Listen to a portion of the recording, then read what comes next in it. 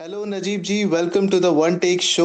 आपका बहुत बहुत स्वागत है और मैं बहुत एक्साइटेड हूँ आज आपसे बात करने के लिए। मैं आपको बता दूं कि मैं doctor Ram Manohar Lohia national law university Lucknow का थर्ड ईयर का स्टूडेंट हूँ।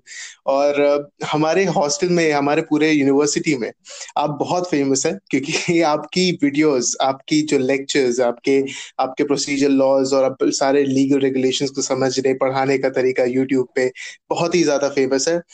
नजीब खान, ए के ए थ्योरी ऑफ एब्रोगेशन, आपका बहुत ही फेमस एक यूट्यूब चैनल है। जी और आपके अराउंड एक जी। लाख 73,000 सब्सक्राइबर्स हैं। बहुत ही बड़ी बैंडविड्थ में आपकी फॉलोअरशिप है। और लेकिन सबसे यूनिक जो एक कैरेक्टरिस्टिक है आपके चैनल की, आप जितनी सादगी से, कितनी खूबसूरती से किसी भी लॉ को, किसी भी लीगल स्ट्रक्चर को, for example transfer properties act, CPC, CrPC के एक एक सेक्शन को एक कहानी की तरह इतनी खूबसूरती से पढ़ा देते हैं। तो आज इस कॉन्वर्सेशन को करने का जो मुझे मौका मिला है, बहुत बहुत शुक्रिया आपका वक्त निकालने के लिए। जी जी, हमें बहुत खुशी है कि आपने हमें इस चीज़ के लिए ज्वाइन किया और इनवाइट किया। और हमें भी आपसे बात करने में बहुत खुशी थैंक है। यू, थैंक जी। You, thank you Najeeb ji. मैं पहले तो सबसे पहले आपसे यही कहना चाहूंगा कि ये जो थ्योरी ऑफ हम्म एब्रोगेशन है, जो यूट्यूब चैनल है आपका, उसको स्टार्ट करने के आपकी हम्म स्टोरी क्या थी, कि हम्म। कहानी क्या है, मतलब क्या इंस्पिरेशन था कि आपने थ्योरी ऑफ एब्रोगेशन का एक कंसेप्ट इवॉल्व किया। देखिए, मेरा 2016 में जो है मेरा लॉ कंप्लीट हो गया था। तो उसके बाद जो है हमने सोचा कि पीसीएसजे के लिए, जुडिशियल सर्विसेज के लिए तैयारी करें। तो मेरा लखनऊ यूनिवर्सिटी से कंप्लीट हुआ था ये मेरा लॉ। और लखनऊ यूनिवर्सिटी का एक एफिलिएटेड कॉलेज था, नरवादेश्वर लॉ कॉलेज। तो उस टाइम पे हमें ये दिक्कत होती थी कि हमारी कोई कोचिंग नहीं थी। तो हमें जब घर में बैठ के पढ़ते थे लॉ, तो हमारा जो एक सपोर्ट था वो यूट्यूब ही था। तो हम यूट्यूब से देखते थे, शायद किसी ने कोई एक वीडियो डाली हो तो थोड़ा सा मेरा, हम पढ़ने के मतलब बहुत ज्यादा मेरे अंदर शौक था, लेकिन हमें कुछ मिलता नहीं था यूट्यूब पे मटेरियल। तो ये सारी चीजें हमने देखी थी जिस वक्त हम लॉ कर रहे थे। तो हमें ये सारी चीजें हमने फेस करी थी। उसके बाद जब हमने जुडिशियल सर्विसेज की तैयारी शुरू करी, तो 2017 की बात है कि 2017 में ऐसा हुआ था मेरे साथ कि हमने सोचा, हम टॉपिक तैयार करते थे, हम लिखने से थोड़ा बचते थे, मतलब कि हमसे लिखा नहीं जाता, बहुत ज्यादा लिखने की मेरी आदत भी बहुत कम है। तो हम सोचते थे कि अगर हम कोई टॉपिक तैयार करते हैं तो हम कैसे उस टॉपिक को बार बार ना लिख के कैसे हम उसको आसानी से दोबारा फिर से क्लियर कर सकें। यानी हमने अगर टीपीए को तैयार किया है या सीआरपीसी को तैयार किया है, तो फिर मेरे दिमाग में एक आइडिया आया कि ऐसा ना करें कि अपनी कहीं ऑडियो या वीडियो जो है उसको सेव कर दें, और या तो कंप्यूटर पे अपने सेव कर दें या तो मोबाइल में रख के। फिर हमें लगा कि अगर हम इतनी इंपॉर्टेंट हम्म, वीडियो ऑडियोज बनाएंगे, अगर वो मिस हो गई, कभी फोन फॉर्मेट करा या कभी कंप्यूटर फॉर्मेट करा, तो कहीं मिस ना हो जाए। तो फिर हमारे दिमाग में आया क्यों ना हम्म, इसको हम्म, यूट्यूब पे अपलोड कर देते हैं, तो हमेशा पड़ी रहेगी परमानेंट तौर पे। तो हमने उसी तरीके से एक वीडियो बनाया था hmm, Indian evidence hmm, act के ऊपर, सेक्शन 45 के ऊपर, एक्सपर्ट ओपिनियंस के ऊपर। तो वही हमने डाल के उसको अपलोड कर दिया। फिर हमने सोचा कि धीरे धीरे इसी तरीके से अपलोड करते रहेंगे। अब जब हमें सेक्शन 45 पढ़ना होगा, सीधा खोलेंगे, अपनी लेक्चर सुना और आराम से जाके मेरा क्लियर हो जाएगा, लिख देंगे। तो इस तरीके से हमने डालना शुरू किया था। तो उसके बाद डालने के बाद जो है, हम काफी दिनों के बाद जब दोबारा हम्म, हमने सोचा लाओ डालने के लिए, खोला अपना चैनल, तो देखा बहुत सारी उस पे हम्म, लाइक्स और काफी सब्सक्राइबर्स आ गए। तो हमने कहा ये तो कुछ और ही तरफ जाने लगा फ्लो, हम किसी और मकसद के लिए डाल रहे थे। फिर उसके बाद जो है, फिर धीरे धीरे जो है हमने और वीडियोस डालना शुरू करा, और फिर इसी तरीके से लोग कहने लगे कि आप बहुत अच्छा बताते हैं और आप हम्म, बताइए। तो फिर धीरे धीरे इसी तरीके से वीडियोस डालने लगे, और अब यहाँ तक धीरे धीरे पहुंच गया जैसा भी है। तो यही पूरी मतलब जो है एक पूरा बैकग्राउंड था मेरा डालने का, वीडियोस डालने का। कोई ऐसा कुछ नहीं था कि हमें किसी चीज से इंस्पिरेशन हम्म, मिला हो, बस यहाँ ये न्यूज दिखती थी तो हमें ये भी लगता था कि बहुत सारे लोग जो हैं, जो घर में बैठ के तैयारी कर रहे होंगे, कुछ मटेरियल मिल नहीं पाता है। तो और कुछ एक आध वीडियो हमने देखी थी, तो वो भी, तो हमने सोचा कि इसी हम्म, तरीके से टॉपिक के कॉन्सेप्ट क्लियर कर दें। बस यही था बैकग्राउंड। वेल, आपका जी जो पढ़ाने का तरीका है, पूरा एक एक एक सेक्शन को, किसी भी एक सेट ऑफ जी रूल्स को अप्रोच करने का तरीका है, बहुत ही, मतलब इट्स वेरी, इट्स लूसिड। मैं अगर कहूँ कि हमारे, क्योंकि हमारे बॉयज हॉस्टल में एटलीस्ट, लाइक, हालांकि पूरी यूनिवर्सिटी में एक कल्चर है कि एग्जाम से एक महीना पहले नोट्स सर्कुलेट होते हैं, फिर एग्जाम से 3 दिन पहले नजीब भाई की वीडियो सर्कुलेट होती हैं क्योंकि सब एकदम बिंज वॉच कर रहे होते हैं बैठ के कि अच्छा, टीपीए का एग्जाम है तो टीपीए के लिए हम्म करके एक एक सेक्शन की वीडियोस देख। बट फिर भी आपका ये जो अप्रोच है और ये जो अंदाज है, आपका एक्सपीरियंस, ये वो काफी इंटरेस्टिंग है। तो ये अप्रोच हम्म। आपने कैसे डेवलप किया और कैसे ये लॉ स्टूडेंट्स डेवलप कर सकते हैं अपने बेनिफिट के लिए। जब हम लॉ पढ़ाते हैं तो हम इस तरीके से सोच के पढ़ाते हैं कि सामने वाले को कुछ नहीं आता। मतलब कि अगर हम उसके सामने कोई भी टर्म इस्तेमाल करते हैं, कोई भी वर्ड भी बोल दिया, कि अगर हमने कह दिया कि कोर्ट ने कॉग्निजेंस ले लिया, कॉग्निजेंस लेने के बाद कोर्ट क्या करेगा, तो हम ये मान के चलेंगे कि किसी आदमी को हम्म कॉग्निजेंस भी नहीं पता है, और आदमी को ये भी नहीं पता है कि कोर्ट का कौन सी कोर्ट, किसको कोर्ट कहते हैं। तो ये मेरा एक अप्रोच रहता है, तो हम इसी वे में जो है बताने की कोशिश करते हैं, तो हो सकता है कि उससे लोगों को ज्यादा हेल्प मिलती हो। और एक चीज हम और बहुत ज्यादा करते थे, जब भी हम कोई वीडियो बनाना रहता था किसी सेक्शन पे, खासकर अगर जैसे कोई प्रोसीजरल पार्ट से जुड़ा हुआ है या कोई आईपीसी से भी जुड़ा हुआ है, तो उसके अंदर हम ये करते थे कि ये जो इंडियन कानून की साइट है, इंडियन कानून की साइट के अंदर हम जाते थे और उस सेक्शन को देखते थे कि जिसमें जो भी जजमेंट आया है, उस सेक्शन को हम्म प्रैक्टिकली किस तरीके से किसी लॉ केस के अंदर इंप्लीमेंट किया गया, कैसे फॉलो किया गया। तो उससे मेरा कॉन्सेप्ट बहुत अच्छे से क्लियर हो जाता था। हमने भले ही बुक से पढ़ लिया, लेकिन इंडियन कानून में हम देखते थे कि उसको किसी भी केस के अंदर किस जगह पे, किस तरह के मामले में फॉलो किया गया है, और किस सिचुएशन में फॉलो किया गया है, और किस तरीके से, किस प्रोसीजर में फॉलो किया गया है। आप अपने फेसबुक के पेज पे कंटिन्यूअसली नोट्स शेयर बिल्कुल करते हैं जो बिल्कुल। आपको लोग सेंड करते हैं। और नोट्स बनाना एक बहुत ही स्ट्रांग, वो क्या कहते हैं, एक प्रोसीजर माना हम्म जाता है for the preparation of judiciary, for let's say clearing examinations in NLUs और स्टफ लाइक दैट। हम्म तो ये नोट्स बनाने का हम्म कोई अप्रोप्रिएट तरीका आपको लगा कि अच्छा इसको हम्म ऐसे प्रोसीजरल हम्म लॉज जैसे कह दिया जाए, जैसे सीआरपीसी और सीपीसी बहुत ज्यादा परेशान करते हैं लॉ स्टूडेंट्स को इन द इनिशियल स्टेजेस, क्योंकि मुझे भी काफी परेशान किया है सीआरपीसी ने और हम्म सीपीसी ने। तो उन सब्जेक्ट्स को हम्म। नोट्स के थ्रू कैसे समझा जाए और कैसे उसको क्राफ्ट किया जाए? देखिए, एक चीज तो हम लोग पहले ही समझ ले कि हम लोगों को हर एक हम्म टॉपिक के ऊपर नोट्स बनाने की जरूरत नहीं है, ठीक है। इसमें से बहुत सारी चीजें ऐसी होती हैं जो डायरेक्ट बेयर एक्ट बेस्ड होती हैं। जैसे फॉर एग्जांपल पूछ लिया जाएगा कि वारंट ट्रायल कैसे होता है, अब उसके एक एक सेक्शन है। सेशन ट्रायल कैसे होता है, इसमें आपको नोट्स बनाने की कोई जरूरत नहीं है। तो अपना टाइम उन चीजों पे ना वेस्ट करें कि जिसको आपको पता है कि डायरेक्ट बेयर एक्ट से पूछी जा रही है। आपको नोट्स सिर्फ उन चीजों के लिए जरूरत पड़ती है जिसके अंदर थोड़ा थ्योरी है, और जिसके अंदर चीजें हम्म जो है क्लियर नहीं है कि किसे क्या चीज बोलते हैं। अब जैसे आपको बाकी जैसे समरी ट्रायल हो गया, प्ली बार्गेनिंग हो गई, ये सब चीजों में आपको नोट्स की बनाने की जरूरत नहीं है।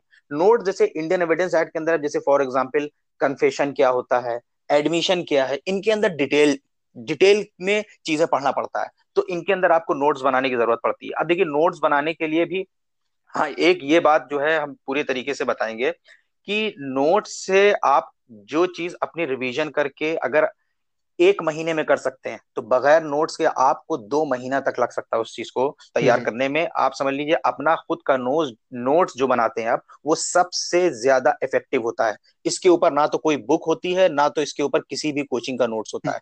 खुद का जो बनाया हुआ नोट्स होता है, ये सबसे मोस्ट इफेक्टिव होता है तरीका पढ़ाई करने का और रिवीजन करने का। एक ही चीज को बार बार पढ़ने से आदमी के दिमाग में एक पूरा स्ट्रक्चर क्लियर हो जाता है, किसके बाद क्या आता है, उसका आदमी शॉर्ट में एक्रोनिम बना हम्म के भी याद कर सकता है। लेकिन जहां मल्टीपल सोर्सेज से आपने पढ़ा, तो वहां पे पढ़ाई आपकी खराब होने लगती है।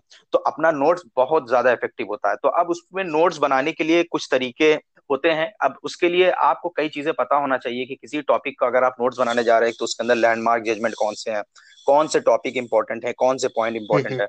तो इसके लिए सबसे पहले आपके पास जो है प्रीवियस ईयर के क्वेश्चन पेपर होने चाहिए।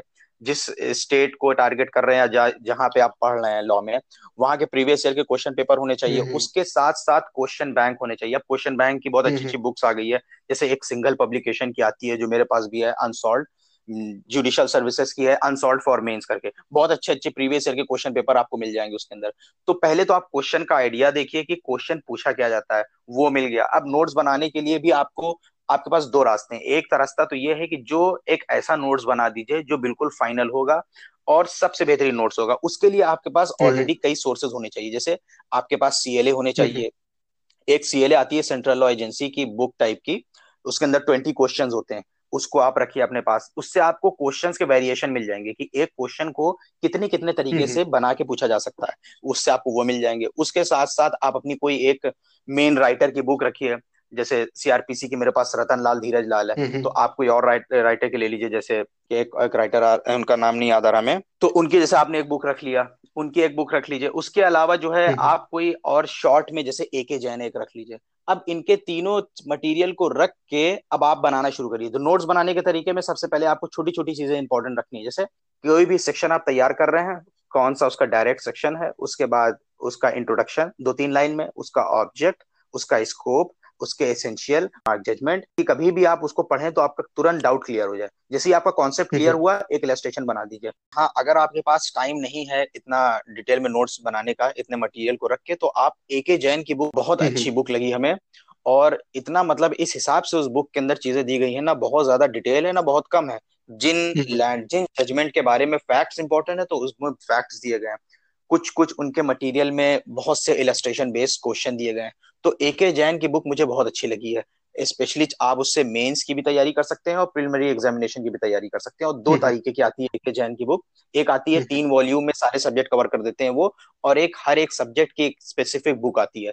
तो जो हर एक हम्म। एक सब्जेक्ट की अलग अलग बुक आती है एके जैन की, वो मुझे बहुत अच्छी बुक लगी है पढ़ने के लिए। जी। जी। तो अब मैं मतलब ये तो बहुत ही ज्यादा इंपॉर्टेंट एक एडवाइस हो गई हर उस स्टूडेंट के लिए जो जुडिशरी की प्रिपरेशन करना चाह रहा है, और obviously this is hmm. Very important for every law student.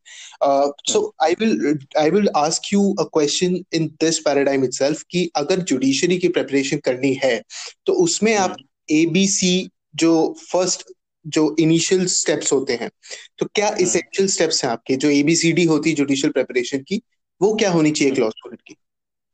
देखिए, सबसे पहली चीज आपको पूरा बेसिक पैटर्न पता होना चाहिए जुडिशियल सर्विसेज का। ठीक है, डायरेक्ट खाली आदमी लॉ को ना पढ़ने लगे बैठ के। ठीक है, हम्म। उसका आपको एक एक बेसिक चीजें पता हो किस पैटर्न में होता है। जैसे आमतौर पे इंडिया के अंदर जो पैटर्न है वो यही है कि पहले प्रिलिमिनरी एग्जामिनेशन होता है, मेंस होता है, इंटरव्यू होता है। अगर हम्म। आपको पूरा पैटर्न बेसिक चीजें, किस तरीके से एग्जाम कंडक्ट होता है, कितने कितने घंटे के पेपर होते हैं, मेंस कैसे होता है, प्रिलिमिनरी एग्जामिनेशन कैसे होता है, पहले तो आपको काफी समय तक ये समझना है अच्छे से, ताकि हम्म। आपकी जो पढ़ाई है वो काफी नैरो डाउन हो जाए और काफी रेलेवेंट टॉपिक तक आप जो है रहें, सीमित रहें, बाहर ना निकले हम्म। बाउंड्री से। बाउंड्री में रहना बहुत ज्यादा जरूरी है। अगर आप बाउंड्री में नहीं रहेंगे तो आप रिवीजन नहीं कर पाएंगे, और रिवीजन नहीं कर पाएंगे तो आपकी पढ़ाई पूरी बेकार हो जाएगी। क्योंकि जब आप हम्म। रिवीजन नहीं कर पाएंगे तो आप मेंस राइटिंग ही नहीं कर पाएंगे, लिख ही नहीं पाएंगे। और हम्म। मेंस के लिए आपको टाइम मैनेजमेंट दिया जाता है कि आप 3 घंटे के अंदर या 2 घंटे के अंदर पूरा पेपर कैसे सॉल्व करते हैं। तो उसके हम्म। लिए आपके अंदर बहुत अच्छी लिखने की प्रैक्टिस होनी चाहिए। तो हम्म। उसके लिए ये सारी बेसिक पॉइंट्स हैं। इसके साथ साथ आपका सिलेबस आपके नजर के सामने होना चाहिए। ऐसा नहीं है कि आप पूरा टाइम उठा के, क्योंकि बहुत सारे स्टेट में करंट अफेयर्स और जीके बहुत अच्छे अच्छी खासी पूछी जाती है। तो ऐसा आपको नहीं करना कि आप पूरा 100% अपना लॉ को दे दें। उसके साथ साथ बहुत सारी और चीजें पूछी जाती हैं। देखिए, जैसे बहुत सारे स्टेट्स हैं जहाँ पे लैंग्वेज का पूरा पेपर अलग होता है। जैसे यूपी का एक एग्जांपल देते हैं। लैंग्वेज तो यूपी में भी है और दूसरे स्टेट्स में भी है।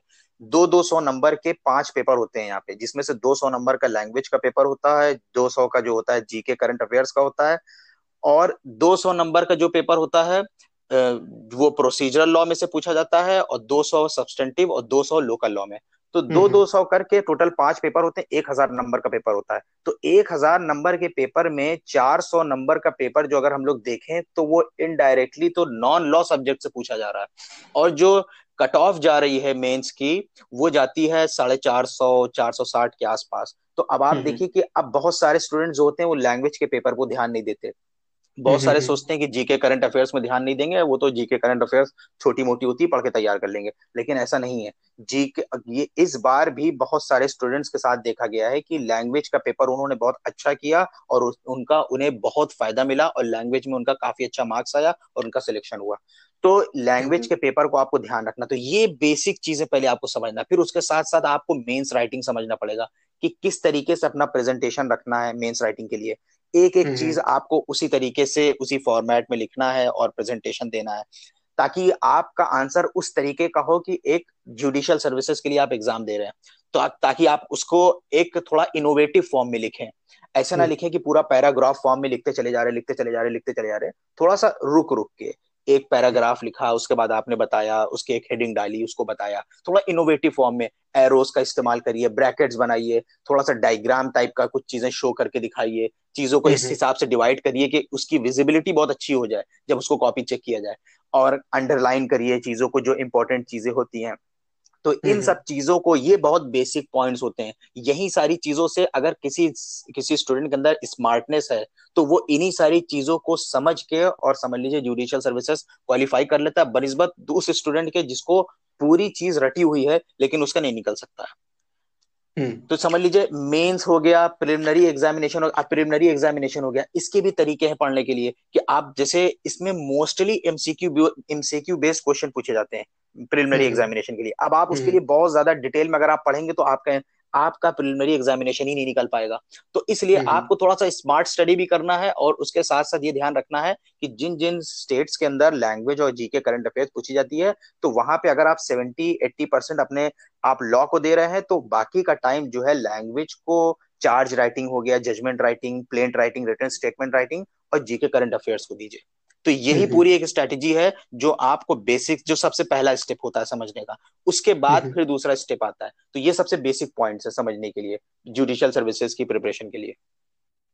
राइट, सो बेसिकली एक बहुत ही स्मार्ट, एक्यूट, बहुत ही क्रिटिकल अप्रोच चाहिए होगी इस एग्जामिनेशन को एस करने के लिए, जिसमें एक बहुत ही हम्म। बैलेंस्ड बना के रखना पड़ेगा।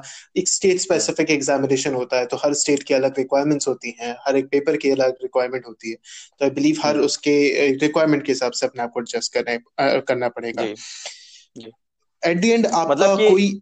हाँ जी, बताइए मतलब हाँ, बताइए। हम ये, मेरा कहने का मतलब ये है कि मतलब कि कोई भी ऐसी चीज ना हो आपके सिलेबस में, या जो हम्म। प्रिपरेशन से जुड़ी हुई हो, वो आपसे छूटे ना। जैसे हम जो हम्म। अपने स्टूडेंट्स को, जो मेंबर्स हमसे जुड़े हुए हैं, उनको जो हम शेड्यूल बनवाते हैं, टाइम टेबल, वो यही रहता है कि आप मंडे से फ्राइडे तक आप पढ़ाई करिए, उसके बाद सैटरडे आपका रिवीजन है, और संडे आपका टेस्ट है। यानी हर वीक आप अपना खुद का टेस्ट लीजिए, बिल्कुल उसी फॉर्म में जिस तरीके से जुडिशियल सर्विसेज हो का एग्जाम होता है आपके स्टेट में। मान लीजिए 3 घंटे का टाइम मिलता है, तो 3 घंटे का हर संडे आपको टाइम निकालना है और लिखना है। लिखने से हम्म। पीछे आप हटेंगे कि मेंस नहीं निकल पाएगा। जो स्टूडेंट हम्म। लिखने में बहुत अच्छा है, भले उसको लॉ की कम जानकारी, लेकिन वो निकाल सकता है। तो ये आपको इसी पैटर्न में फॉलो करना है, और ऐसा ना हो कि आप किसी एक चीज पे इतना ध्यान देने लगे तो दूसरी चीज छूट जाए। ताकि इस शेड्यूल में जो हम टाइम टेबल बताते हैं, इसमें आपकी लिखने की भी प्रैक्टिस हो रही है, रिवीजन भी हो रहा है, प्रीवियस ईयर के हम्म। क्वेश्चन पेपर भी तैयार हो रहे हैं। तो ये हम्म। तरीका हम सजेस्ट करते हैं लोगों को, और इससे काफी स्टूडेंट्स को बहुत हेल्प मिलती है। चलिए, thank you so much. I believe कि ये जो पूरा कॉन्वर्सेशन था नजीब जी, बहुत जी। ही ज्यादा यूजफुल था, ना केवल जस्ट मेरे लिए बट हर उस लॉ स्टूडेंट के लिए जो जुडिशरी की प्रिपरेशन करना चाह रहा है। हमारे doctor Ram Manohar Lohia national law university में तो एक बहुत ही अच्छा कल्चर है, बहुत रिच कल्चर है। हमारे यहाँ से बहुत लोग जुडिशरी हम्म। निकालते हैं, और बहुत जी। सारे एस्पिरेंट्स हैं जो इस समय जुडिशरी की प्रिपरेशन भी कर रहे होंगे। और एक बहुत ही ज्यादा वैल्यू एडिशन होगा उनके पूरे इस प्रिपरेशन के मॉड्यूल में, इस कॉन्वर्सेशन की जी। वजह से। बहुत बहुत जी। शुक्रिया। थैंक यू सो जी। मच कि थैंक आप यू वेरी वक्त मच। निकाल पाए और इस जी। पॉडकास्ट को आपने ग्रेस किया। मुझे बहुत अच्छा लगा, मुझे बहुत मजा आया। उम्मीद करता हूँ कि आपको भी अच्छा लगा होगा इस पॉडकास्ट में। जी। जी बिल्कुल, बहुत अच्छा लगा आपसे बात करके, अच्छा लगा, मैं बहुत खुशी हुई आपसे बात करके। मेरे लिए thank you first time Najeeb भी जी। था ये, तो मैं और खुशी हुई। जी। शुक्रिया। चलिए, मौका मिला और हमारे, अगर आप फिर वक्त निकाल पाए तो एक बार, एक दो बार नहीं, बहुत बार आपको फिर से हम आपको परेशान करेंगे और फिर से आपको जी। पॉडकास्ट बुलाएंगे कि आपसे सीखने का मौका नहीं छोड़ेंगे। जी। जी शुक्रिया। बिल्कुल कौस्तुभ जी। ठीक, okay. Okay, thank you Najeeb ji. Thank you.